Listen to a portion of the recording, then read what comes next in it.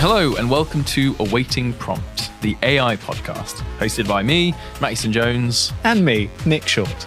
Each week we give an AI a series of story prompts. These could be genres, characters, plot points, and see what kind of story it comes up with. We're not writers and we're certainly not authors.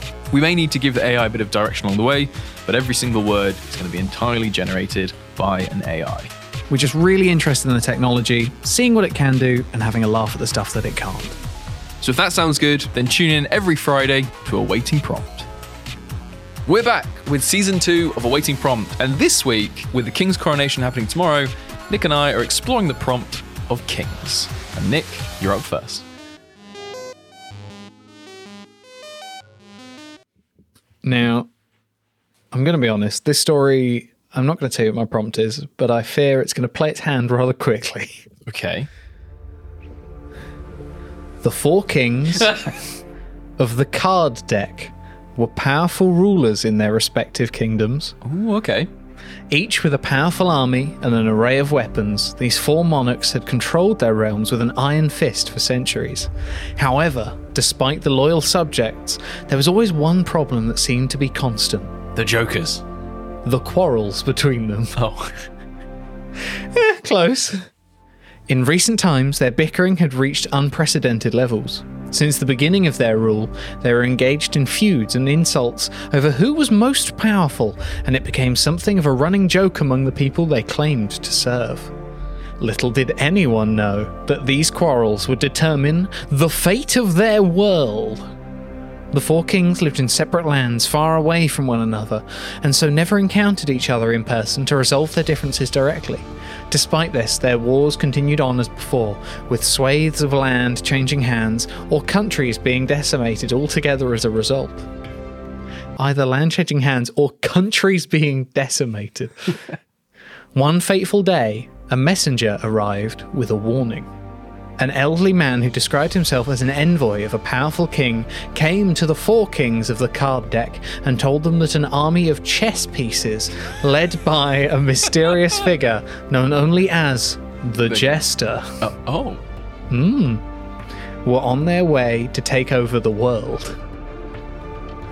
And their feuds were only aiding the enemy in their task. Realising how dire this situation was, the four kings agreed to put aside their differences and work together against this new threat. But unity among them had never lasted before, so it seemed like an impossible task. This time, however, it had to be done if they were to survive.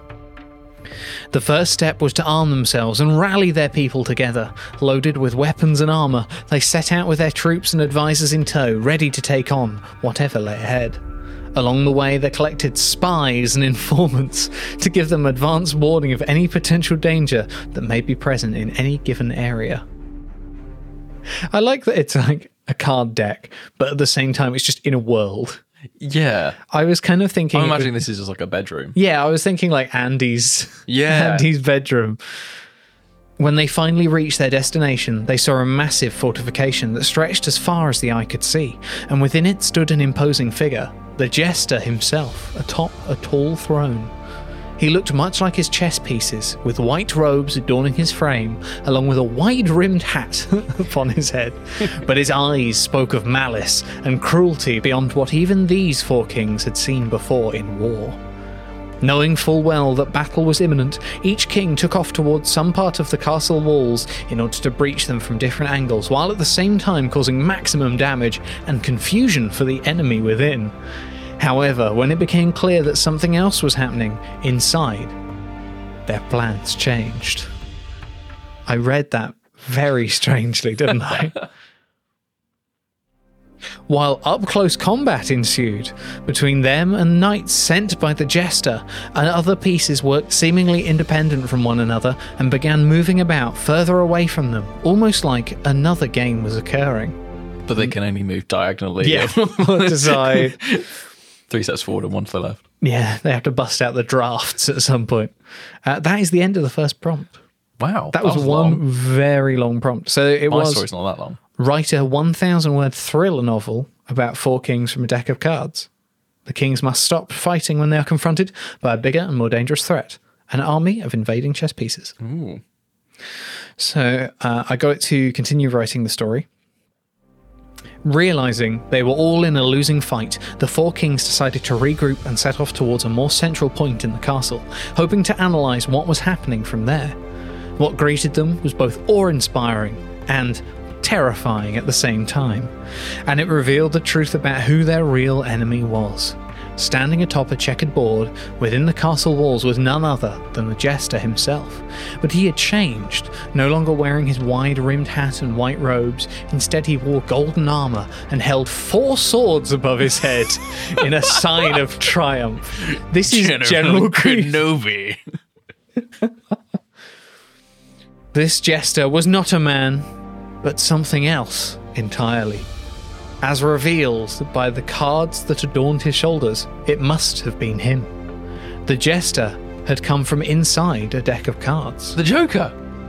Centuries ago.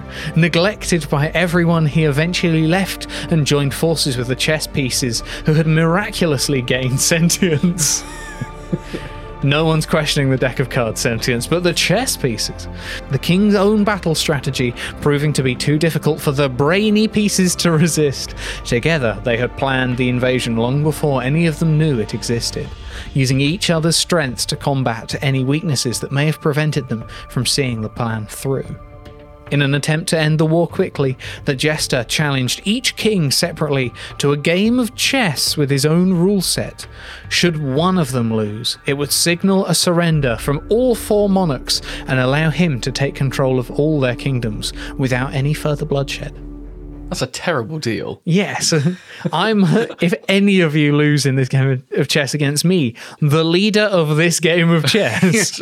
With my rules. So there I got it to conclude the story. Mm-hmm. The 4 kings, seeing no other choice, accepted his challenge and laid down their weapons as they took turns to face the powerful opponent. One by one, each monarch was defeated until there was only one left standing.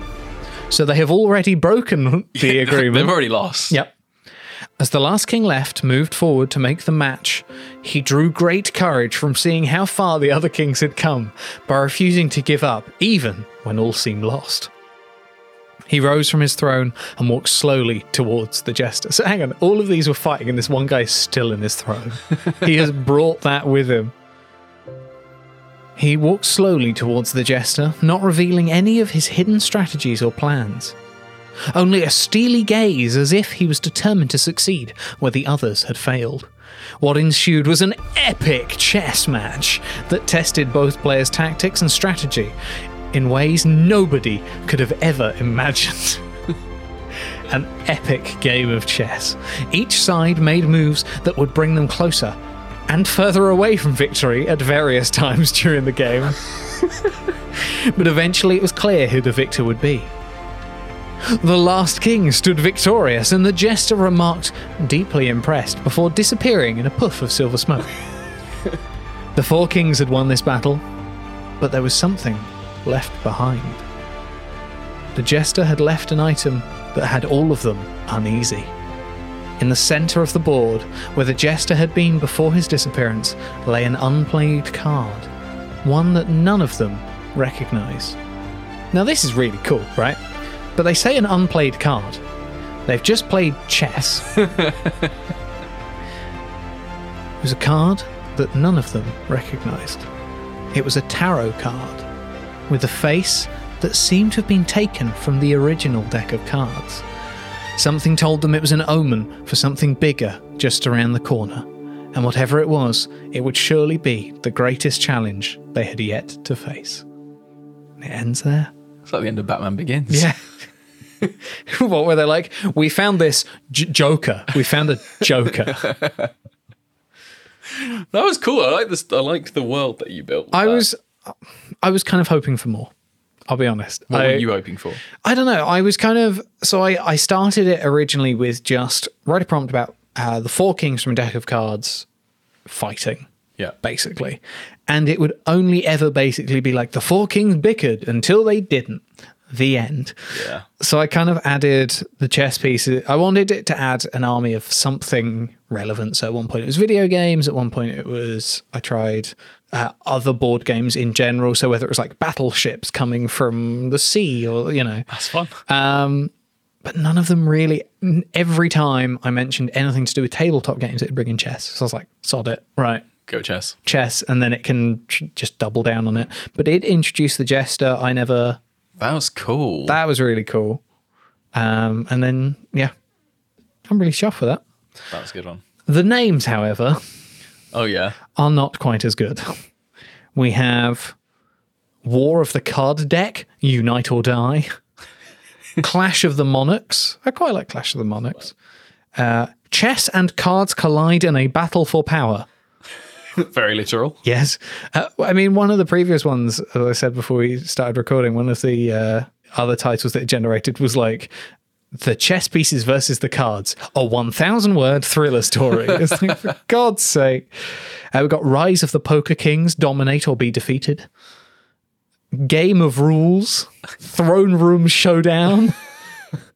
Mayhem at the Castle Walls. I like Clash of Monarchs. Bit similar to Clash of Kings. Yeah. Okay.